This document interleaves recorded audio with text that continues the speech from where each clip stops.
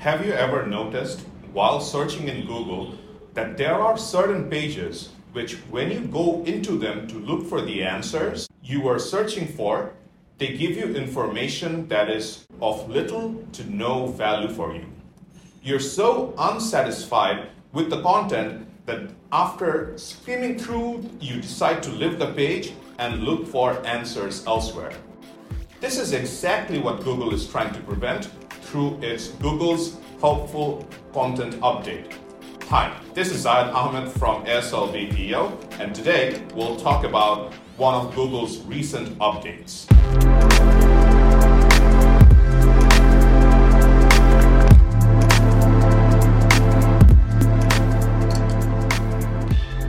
The aim of Google's Helpful Content Update is to ensure that content that is helpful to its users rank higher and content that is unhelpful to its users rank lower. So what does Google say that you need to do in order to create helpful content? Well, the first thing Google says is to focus on people's first content. Making people first content means to focus on creating satisfying content whilst also using SEO best practices to bring searchers additional value. Some of the feedback that Google gave in this regard is that do you have an existing or intended audience for your business or site that would find the content useful if they came directly to you? Meaning, you should not stray too far away from the main topic to which you are specializing in. That is, if you are, for example, a digital marketing agency, your content should primarily focus on digital marketing related topics that your target audience would benefit from reading. Does your content clearly demonstrate first-hand expertise and the depth of knowledge? For example, expertise that comes from having actually used a product or a service or visiting a place? Here, Google is saying that you should be an expert in a specific niche and have first-hand experience in topic you write about, instead of being someone who has only summarizes from what others write about. Next, after reading your content, will someone leave feeling that they have learned enough about a topic to help achieve their goals? What this means is that when someone reads your content, they should have something to take away and be able to know what to do next. Otherwise, your content might be failing. One way to do this is to follow what Neil Patel does.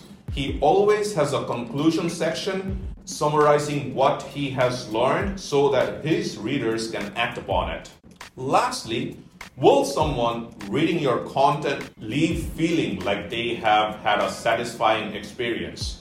One way to ensure that your readers have a satisfying experience is to provide all the answers your reader is looking for from your content in a meaningful and informative way. What you should also do is update your content on a regular basis so that it stays relevant over the years and keep its readers satisfied even when a lot of the original content has changed.